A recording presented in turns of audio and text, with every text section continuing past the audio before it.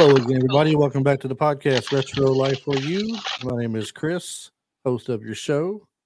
And the crumpling noises you hear on the other end is none other than Mr. Travis Rollins himself. Hey. I'm over here, getting some ketchup packets out of my Burger King bag, boy. You know, you're really showing all this, what's the word I'm looking for here? Dedication that he takes his lunch break to film or record a podcast for everybody, right? I mean, that's dedication. Yes, sir. That's how I think it's dedication. Now, yeah, we're going to judge how many burgers you're eating by how many wrappers we hear crumpled up, so watch yourself. I'm just going to do this one. You don't give me this one right here. I got to be honest, I already ate one, though, but they're Whopper Juniors, so. Yeah. You got that 2 for $5. See, that's fully acceptable to Whopper Juniors because you put two together, you get a Whopper. Yeah, and remember, it wasn't that long ago where you could get 2 Whoppers for $5, and now it's a Whopper Junior for 2 for $5. Keeps getting smaller, but the price is higher. Yeah.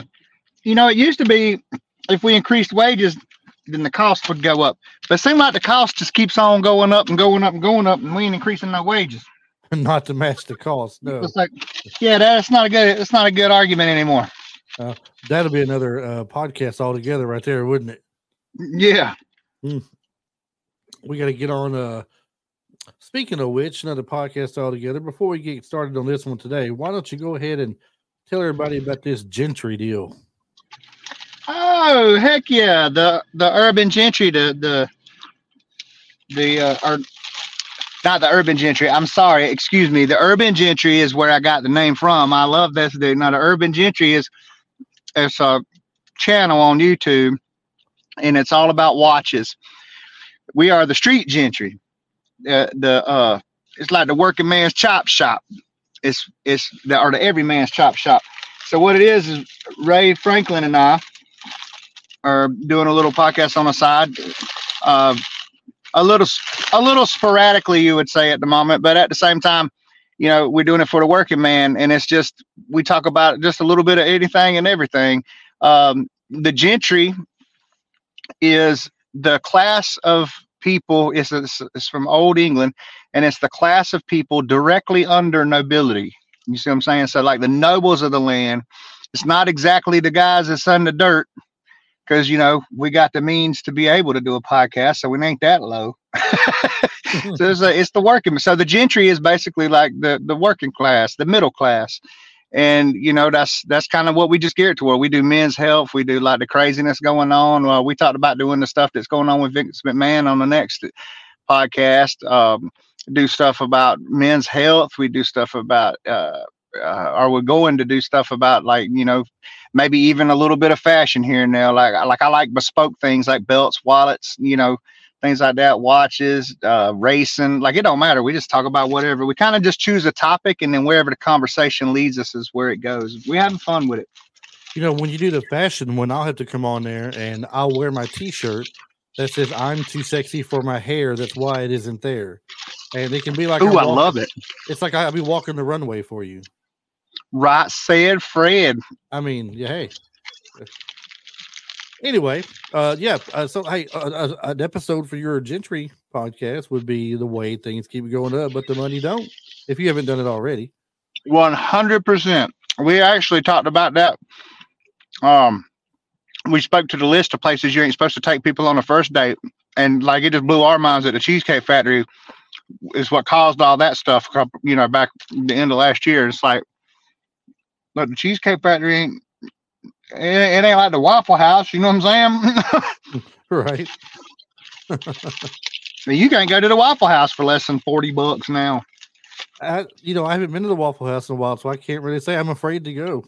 I love the Awful Waffle. But anywho, we got to say another fun episode this week. This is another movie, just like the last time we did when we did the Arena.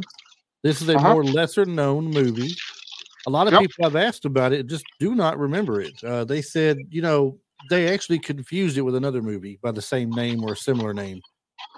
Yeah. The movie is called Enemy Territory. Now, I believe there's a movie with Owen Wilson in it that's the same name or very similar. Really? Yeah, it might be the same. He gets dropped behind. His plane crashes behind enemy lines. What was it called Behind Enemy Lines? Now, I know that is a movie.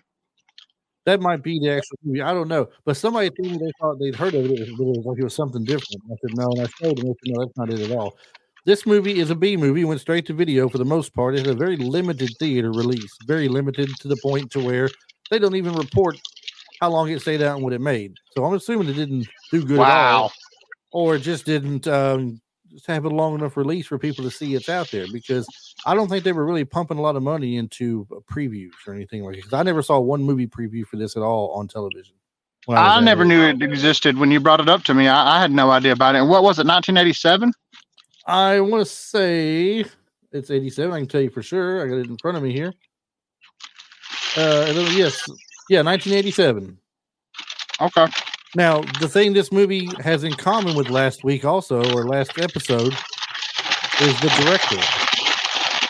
Correct. Yeah, that's why we chose to go ahead and follow up with it. Yeah, the director's name is Peter Manoogian. Yeah. This movie stars Gary Frank, Ray Parker Jr., Jan Michael Vincent, and we got Stacey Dash in there too, as pretty much a co-star to it, I would say. She's in most of it. Yeah. Yeah, and I started to message you and tell you, like, man, you didn't tell me my girl was in here. Stacey's gotten a little crazy. Stacey's got a little crazy in her older middle age, but at the same time, she was still a looker, boy. And I didn't realize she was that old. I thought, you know what I mean? Like, I thought she was a little older than that.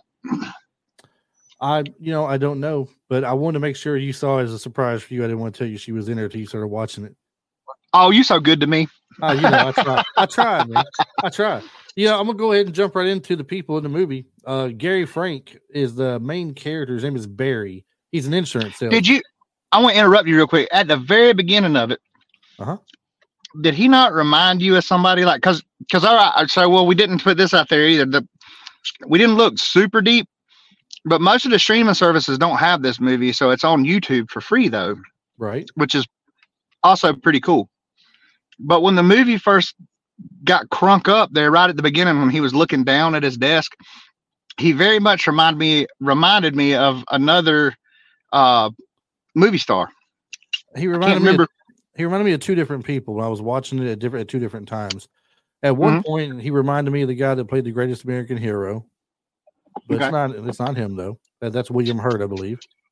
And also he reminded me of the guy that played Shooter McGavin on Happy Gilmore, and when he was younger, and it's like he was in Breaking as the lawyer in Breaking. Right, you got my pick, because when he was looking down at the very beginning, when he was looking down at the desk, I was like, "Man, is that daggone?" Yeah, that's who it reminded me of. Yeah, I can't think of his name off the top of my head right now, but that's one of the two people he kind of reminded me of, though. So the movie, like I said, it's basically short and simple like this: an insurance salesman inadvertently gets trapped after dark in an apartment building that's terrorized by a street gang called the Vampires. So if you get in there after dark and you don't live there and you're not in your building while they're roaming the halls and everything, you might get killed. You might get jumped. Basically. Yeah, it's pretty much a straightforward, simple plot, and it was wild to me too, because it really it kind of had the vibe of like a 70s blaxploitation film. Almost. You know what I mean? Like, that's kind of what it reminded me of, that just a little bit. Yeah, I can see it almost like that for sure. So the guy, he's played by Gary Frank, I believe his name is. I'm going down there now. Yeah, Gary Frank is the guy that plays the insurance salesman, Barry. He's basically handed a very hefty commission by his boss. All he has to do is go and turn it in, pick up the money and the signed document, and he's good. And he takes it because he's been on a streak of no sales for a while, and he's been on a losing streak. They took his territory away from him and give him some crap territory, he said. Right. But then the guy in his new position that took his old territory had done up the sales by 30%. Right. So he was hurting. He needed the money. So he takes it and he goes with it. He goes in there and he's trying to find. Well, before he goes in, though, he's approached by two kids out there that tell them they're the protection group for the vehicles out there parked on the street. And yeah, that was in his face. You don't want to come back and find your paint scratched or your windows busted or your radio missing. Yeah. So he ends up giving them like what, $5 a piece, $10 a piece, something like that. Yeah. And then they go, as he's walking off, they're like, all right, you get his radio, I'll get the wheels. Yeah. So you know they're gonna tear his car up.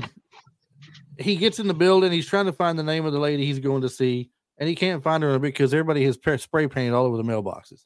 So he's trying to ask this young kid talking to a girl if he knows where the lady lives. Well, he's ignoring him and not answering him. He thinks maybe he didn't hear me, so he reaches out and taps him on the shoulder. And the guy jerks his shoulder around, tells him, you don't touch a vampire. What's wrong with you or something? And threatens him. And they tell him basically he's going to kill him. He goes to pull his knife out like he's going to kill him. Well, I'm trying to remember what caused it to not happen at that point. I want to say the security guard stepped out the door. That's the old man that played the security guard come out and stopped him because he's like, "Look, man, I'm tired of you." He called him oh man, come on, what's Scarface's name? Shoot. Pacino? Anyway, Tony Montana.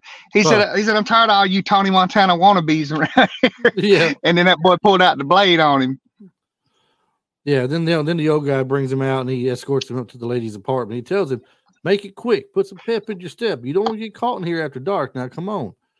Well, as it turns out, he said somebody really didn't like you to send you down here. Yeah. It takes him a little extra while to get there and get out. It just doesn't go quite as planned. And sure enough, as they get to the elevator to go down, it opens up, and there they are right there. There's the kid. There's Tony Todd, who plays the Count, which is the leader of the vampires. That's your boy right there. You like Tony? Yeah, that's Todd, my boy right there. It was cool to see him younger in a role. I guess that wasn't that far behind Candyman, but it seemed he was much less experienced in his acting capabilities or experience, Now, who was the guy in there with him? Was it the kid and then Psycho, or was the kid and somebody else? Yeah, as a kid, Psycho, and then another one. There was 4 of them in the elevator altogether. There's three of the grown-up gang members, and then the kid. Okay. And then the security guard was escorting him to the elevator. Well, then he trying to apologize and everything, and the Count was like, "Nah, he's like, you might make it out alive." He's like, "But you gotta bleed." He said, "You gotta pay for blood." So then the security guard drew his weapon and was telling him he wasn't having no more of it.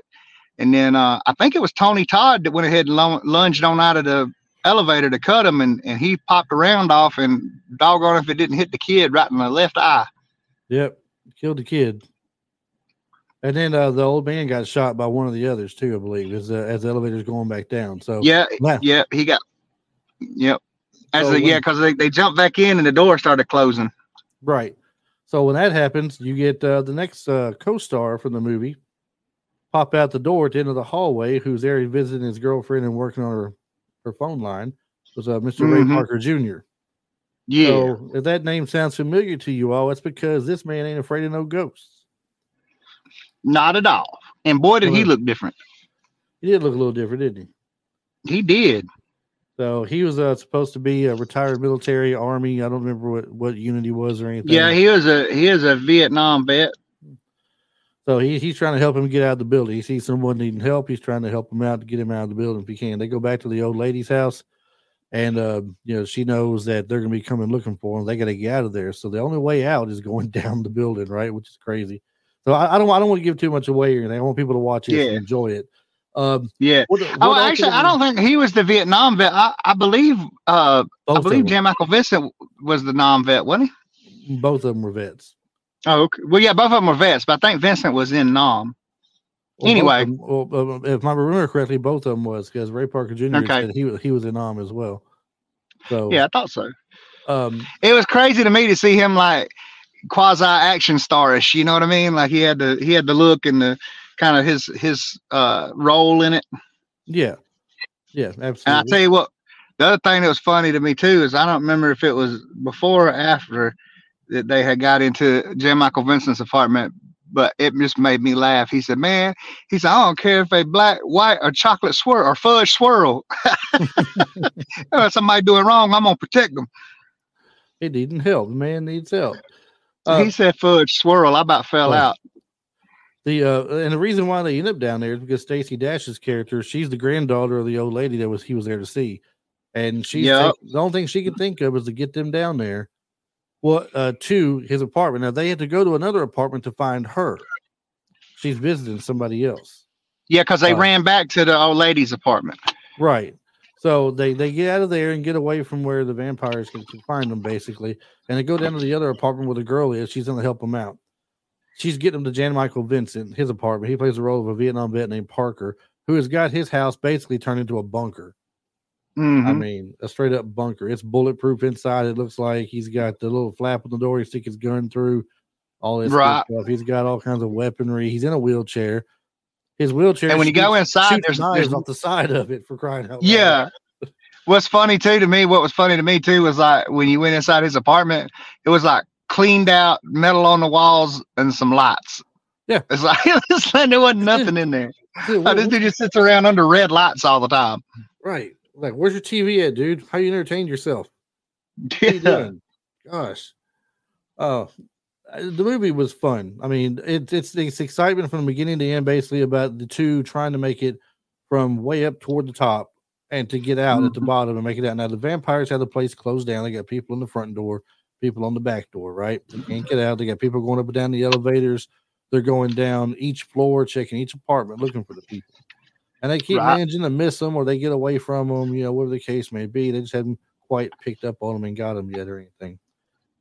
There's a couple of cameos in this movie that you may or may not have picked up on. I'm sure you picked up on at least one of them for sure. At the end, toward the end of it, there's two guys outside near the back, and they're watching for them to go away. And one of the tricks was the little boy would throw money out the window. Now, these are the two people I'm talking about. The little boy throwing the money out, and one of the guys at the bottom down there on the ground watching all the money fall. That was the two that was watching through the window that was mad about being out there. Yes. One of the two for sure I know is a former star, and the kid that was up there tossing the money out, him and that one guy got one thing in common. They were both on Bill Cosby shows. One was on the Cosby Show, one was on A Different World. Oh, really? And see, I couldn't make out. I didn't catch it. So the guy at the bottom on the floor, on the ground down there, had a beret on that was getting the money was Kadeem Hardison. Okay. So Dwayne Wayne, I think his name was. Yeah. In the show Different World. And the kid was Rudy's friend Kenny, otherwise known as Bud. Really? Yes. I didn't realize the kid was Bud. That's Bud, Dion Richmond. That's cool. It don't surprise me to see Kadeem Hardison. I've seen Kadeem Hardison in a few like bit roles in movies, but honestly, the quality of the stream that I picked on YouTube, I wouldn't have noticed. I don't reckon. You got basically the original quality is what you got. I mean, that's straight off. That's straight off a VHS tape right there. Yeah, for sure. One that been watched 1,000 times. Probably so. Truth be known, probably. The movie. If I'm not going to ask you, of course, when the first time you saw it was, I got to do something because just the other day when you first saw it, you never heard of it before. Yes. But what would you pick out as one of your favorite parts of the movie? I would have to say it would be either the part where they got into Jan Michael Vincent's apartment, because I just thought that was so funny. Not comically so, but just like, here's this one white boy living in the middle of this project in the middle of Chicago or wherever they was at, and got his apartment turned into a bunker. Or I would pick the last scene at the end where they was at the swing set or whatever. Yeah. I was actually going to go with toward the end myself. The part about the apartment's cool. Everything else is just build up to me. There was nothing. There was nothing that stood out spectacular about it. It was just constant build up. You're waiting. You're wanting to see what's going to happen next. How they're going to get down and away from these people. What they plan on doing, and their way out. So we won't give away their way out. They find, but there is a way that they do find that they could get out from. That the vampires may not realize. They're hoping anyway, and the girl Stacey Dash, that she manages to get out to go for the cops. And so they're hoping she either gets back with the cops or they can go ahead and get out via plan B, worst case scenario, which is where the little kid is tossing the money out the window, distracting people. So, but I like the part there right towards the end. I'm not going to say what has happened beforehand, but the entire gang thinks they're going to start charging the two guys who have made it outside. They practically won. They made it out of the building. Okay. Yeah. It should be you leave them alone at that point because they escaped. They're not there. They're still on property, I guess, but they did escape the building like they're from inside. Well, that's like the count said though. Like he said that in before the little boy got shot there in the beginning of the movie though. He said, we can't let you just get away because that's gonna make us look soft to the rest of the you know what I mean? Like it's kind of like their gang was just to that one project. So like the next project over would have been another gang, and then the next project would have been another. Instead of having like whole blocks of territory, they were just confined to that one building. And he was making it out like, so if we let you go unscathed, then it's going to be an insult to us, and like our rival gangs will know we weak. So that was probably half the reason they followed him. That and when Michael Vincent just started spraying the hallway, took a couple more out. Yeah, now there was 4 buildings on the block. If you remember, the cop tells he said you got the vampires that run this one, you got the Latinos that run the one in the corner over there. He said you got the Asian guys that over there, and you got the good old boy white boys on the one over there. So he says each one's run by a certain gang, and they steer. I guess they steer clear of each other, but they rule their own building basically. Yeah. So they're trying to go after him, but all of a sudden the old lady who was up in Jan Michael Vincent's apartment, she starts shooting one of his machine guns out the window down there at him and stopping them from advancing on them while they're getting away. Right. And then of course I won't go after that. I don't want to ruin the actual ending of it or anything either. So, but good movie. It is a good movie to watch, especially if you like things like the older stuff. That's why I told Chris it sounded like, and after watching the trailer, it looked like. But after watching the movie, it really felt like, and as far as the years when the movie came out, it kind of was in between too. But it was kind of like a mashup between The Warriors and Judgment Night.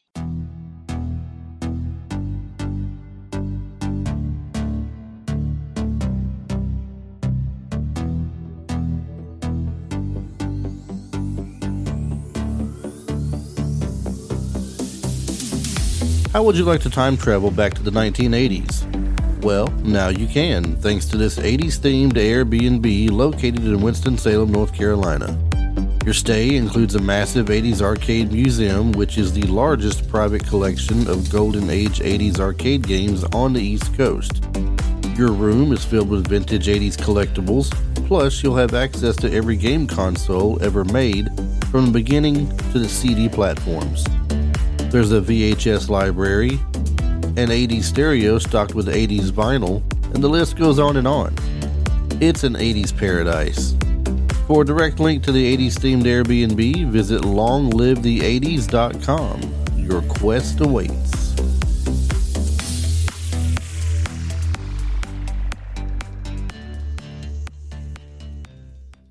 Some of these fun facts on here, I'm going to read one right up to you right at the top. It's going to blow your mind here. That's the way you just described it. And it says here, the movie falls under a certain genre called trap movies, where the protagonist is caught in a life or death situation and must do what he or she must do to survive the night. Other films that follow this formula are Judgment Night, From Dusk Till Dawn, and The Warriors. Ain't that something? Two out of the 3. 2 out of the 3. Heck yeah. This was Stacey Dash's film debut as well. Okay. Yeah, the acting, you could tell everybody was younger, maybe except for Jan Michael Vincent. You could tell everybody was like earlier in their careers, I guess. Because, I mean, you're not going to watch this. This ain't going to be a top 10 all-time movie or, you know what I mean? Nothing like that. But it is an enjoyable watch. And there's just quite honestly, there's not a lot of movies, I think, that are like this, that are done fairly well like this. And the fact that we were interested in it from the same director that did The Arena. So, it's definitely totally worth the watch. But yeah, you could really see that they were earlier in their careers. Yeah, and just to follow up in a second on what you said, great one-time watch for sure. You might find that you might go back and watch it, 6 months later one more time or something just to get the feel for it again. But you're not going to put it on day after day or every week or once a month or anything like that. It's just not one of those movies at all. Yeah. It's a good nostalgic feel though. Like if you just sit down and, you know what I mean, you want, like us, you've seen so many movies from the 80s and 90s or whatever, and you just want something fun to go back and watch to give you that old school feel. Mm-hmm. This is definitely worth checking out for that, no doubt. Yeah. Ray Parker Jr., according to him, he had a good time while filming. When asked about what was it like working with Jan Michael Vincent, he said he was a little crazy. He hit me with the wheelchair. Like most of Vincent's work on films and TV shows at the time, he would regularly drink on set. So, right. I guess maybe kind of sad that he drank himself to death, because I know all of us 80s babies, boy, we was in love with him and Werewolf, man. Werewolf, Airwolf. Airwolf. Did I say werewolf? Yeah. I said I meant Airwolf.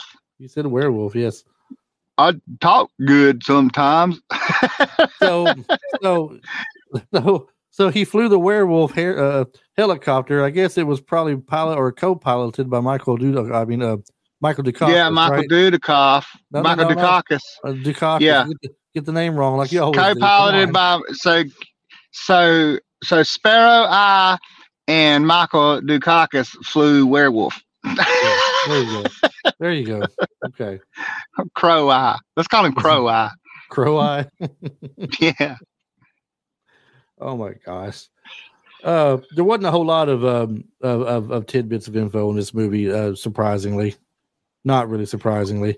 It was filmed on the Lower East Side of Manhattan, it says, in New York City. So this kind of stayed true to this area. What they did, and also. Yeah, and I'm gonna tell you that. I mean, they definitely filmed it in a real place too. Because this, like, I can remember even around a little old town like Greenville, some of the hood looked just like that. All the spray paint and stuff. Yeah, like what we call graffiti. Like when I say graffiti, I think of artistic stuff, but just tagging stuff up, man. It's like everything was spray painted. There's a big goof of the movie I'm looking at right here, when Ray Parker Jr. plays the character Will Jackson. It says Will Jackson acquired a pair of black shoes early on in the movie from Tony Briggs, which is Stacey Dash's character, right? Mm-hmm. A scene shortly afterwards, when he enters Chet's home as a little boy, he's clearly wearing white trainers. Yet scenes afterwards shows him back wearing the black shoes again. Right. Whoopsie. That's a trip. Whoopsie. A boom mic at one point is visible when the security guard escorts Barry to the elevator. Did you catch that? I didn't catch that. I did not catch that. I'm gonna go back and watch that scene now. Yeah, it makes me wonder how we missed it if it was visible. I guess we wasn't really looking for it, but still, I mean, something like that would kind of stand out, be hanging from the top, right? You would think. It might have been a little one. Maybe it was like Jack Chipper's nutsack. It just made it past everybody. We can't take you nowhere. I know. Man. So Tony Todd, we got a couple of minutes here to spare for a second. Let's talk about Tony Todd for a moment. Being one of his early movies. That's my guy. He's probably the biggest person in this whole movie as far as a career goes, because I mean, while Stacey Dash did a couple of big things down the road in her career, the main star, the guy who was the insurance salesman they were focusing on, I don't think you really know him from hardly anything else. He did some TV stuff. He was one of those mainly TV show actors, and that was it. And maybe a spot on one of those like Deep Space Nines or Babylon 5. Yeah. So aside from those three, you know what I mean, like Tony Todd and then Jan Michael Vincent and then Ray Parker Jr. Those are of course, Kadeem Hardison, but I missed him. But I would say those are the three names that I even know. I don't even know anybody else from anything else. I mean, even if you compare Kadeem Hardison's career to Tony Todd, I think Tony Todd still had a bigger career. Yeah, it's not. I don't think any of them come close to touching Tony. Yeah, I mean, because Tony's been in so much. I mean, especially he was almost like he did more than Robert Englund, but it was almost like a Robert Englund thing where, you know, if you got, because Robert tried so hard to break away from Freddie and do other things, you know, that he'd take other little roles in some horror movies, but kind of like Tony, like if you want a scary dude, get Tony. Tony Todd is scary. I don't know why. Maybe it's just me, and maybe it's because when I was a kid, Candyman was the first movie that really, I mean, terrified me. And dude, he just, I don't know. He's got something about him. He can do creepy for sure. Oh, absolutely. Candyman. I mean, not only, let's take a movie that's not a horror movie. The Rock with Sean Connery and Nicolas Cage. Yeah. Tony Todd was one of the mercenaries on it. He was scary as a mercenary. Dude, I know. Like, you really believe that dude will hurt you. Is he the one? No. Is he the one that said, "I would take pleasure in gutting you, boy," or was that the one with him? I don't remember. It's been a while since I've seen The Rock. And with Tony, I think I focus on the horror movies that he's been in. Like he was, man, I can't remember the name of it, but they were going to consult with. I forgot what the movie's even about, but I remember there was a group of people that were going to consult with this guy. He was a witch doctor or whatever, or a mortician or something. And they were going to consult with him about a book or something. And he was telling them about it. And I mean, just 5 minutes on screen and he changed the whole vibe of the movie. Can you think of any movie he was in that he seemed like a pretty good guy or like a likable person at least? No. I mean, if you're thinking about it off the top of your head, I mean. No. If I'm thinking about it off the top of my head, I mean, I'm even thinking kind of a little hard about it, and I don't even remember seeing him in like any. I'm sure he's had a couple, but can't recall seeing him in any drama roles or anything. Which is crazy too, because he's such a nice guy. I've watched interviews with him and listened to him on podcasts, and he's an awesome dude. Like he's such a nice guy. Is that movie you're talking about the book or something? Is that an older 80s movie as well, or is it later on? It was post Candyman. It may be late 90s, early 2000s. Well, let's see, when did Candyman come out then? 92, 91, 92, because I wasn't but about 12, 13 years, about 10, 11, 12 years old when I saw it. Okay. I think we had just moved back from Aiken, so I think I was probably I think 92 was when Candyman came out. 91 or 92.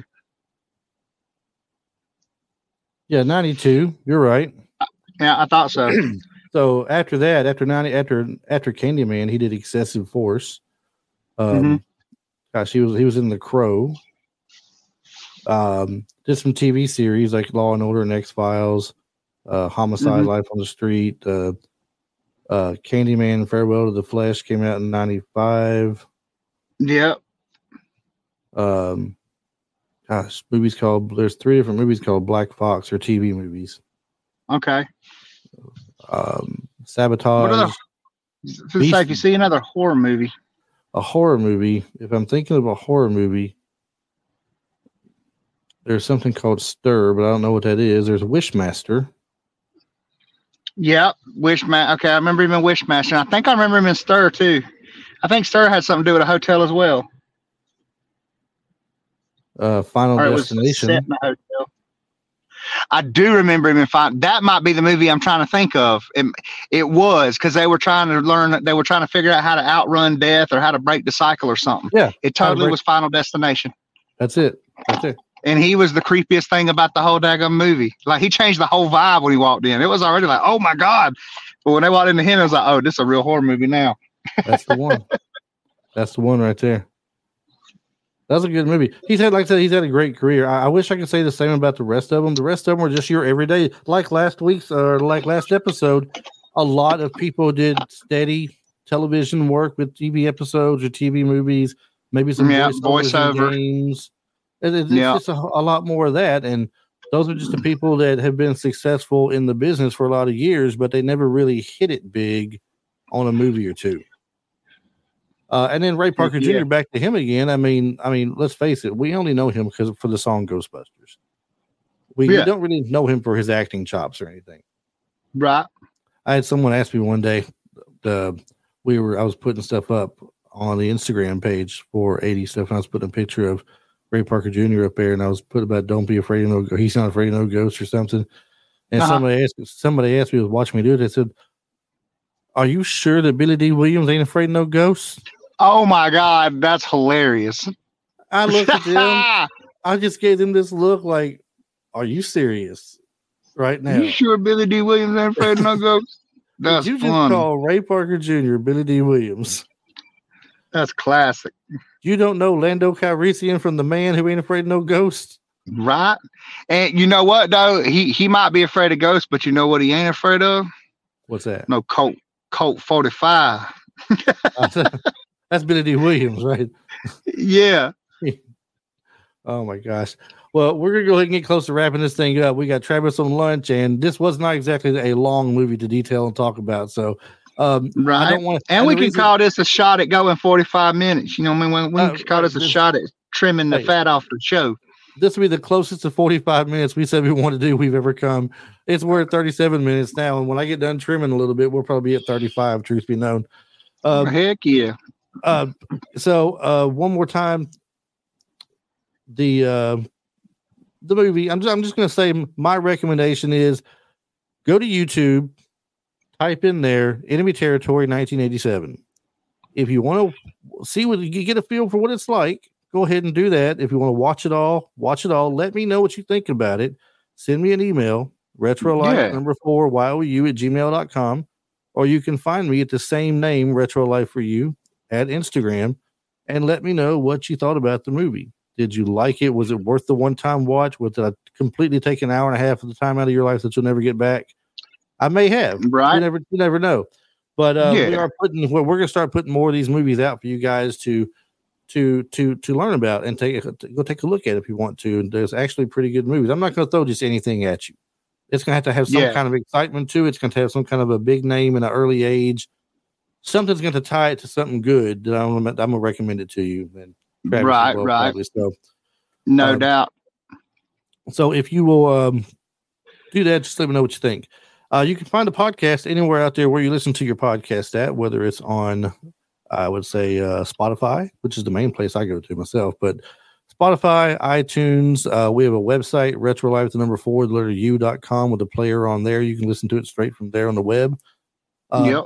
Pretty much anywhere you get your podcast, I believe you're going to find us. So go ahead, give us a follow, give us a like. If you go to iTunes, give us a little short review there. It can be a couple of lines. Let us know what you think about the show. It helps get us up the rankings and gets us noticed and gets us recommended to other people based on the types of shows they like. Same thing with Spotify. Only it's a little bit easier on Spotify. Once you start listening to an episode, you're allowed to give us a star rating. It's anywhere from 1 to 5. So, of course, you want to be the nice, super person, put a 5-star on there for us, and then turn around and recommend us to your friends. You can share it, put it out there. Say, hey, these two guys are goofy, but they talk about some good movies. There you go. There you go. That's what it's all about. I know. So, if that's the case, Travis, thanks for taking the time, man, to be here with us. I know you put you in a tight spot here today, man, but we're glad you got to be here. Buddy. Heck yeah, man. I'll do everything I can, boy. Thanks to everybody out there who listens to us, who shares us, who talks about us, who follows us on Instagram, Facebook, and everything. We really appreciate you guys. We've seen some great growth in the last 4 months per episode downloads and activity on Facebook and Instagram. So it's really appreciated. And I really like keeping in touch with you guys. So keep sending things to us and listening to the show, and we will get back with you on the next episode. The next episode is our 100th episode. I'm not entirely sure. Are we doing one next week, Travis? Are you able to do? We got to, man. We got to. And then we got a great pick for our 100th episode. I think we ought to go ahead and tell them what it is. Go right. You know what? I will let you put the truth out there to let them know.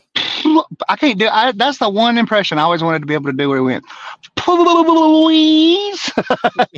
But we're gonna do Who Framed Roger Rabbit. We've been doing this for nearly a year and a half, 2 years, and we had never done Who Framed Roger Rabbit. So I'm super excited about that, and I feel like that's a great one to do our 100th episode on. Because who don't love Who Framed Roger Rabbit? And if you hadn't seen it, you gotta go watch it. I've never seen it. It's gonna be my first for me. No, I have not. Are you serious right now? Serious as a heart attack. I've never seen it. It's gonna be a first time. What? Yep. Oh my God! I just got cold chills, man. Yep. That's crazy. I can't believe that. It's gonna be my first time watching it. Now, honestly, that's exciting then, because that means that there may be quite a few other people out there our age that may be interested in the older flicks that haven't seen it. I'm sure there's plenty of people who probably haven't seen it that just wasn't into it and will maybe turn around and give it a shot like I'm about to. So, heck yeah. So, you look forward to the next episode we do. The next episode will be our 100th episode. And like you said, Who Framed Roger Rabbit? So, be there or be square.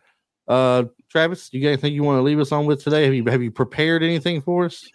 No, but I got one that goes along with it that I read in a book.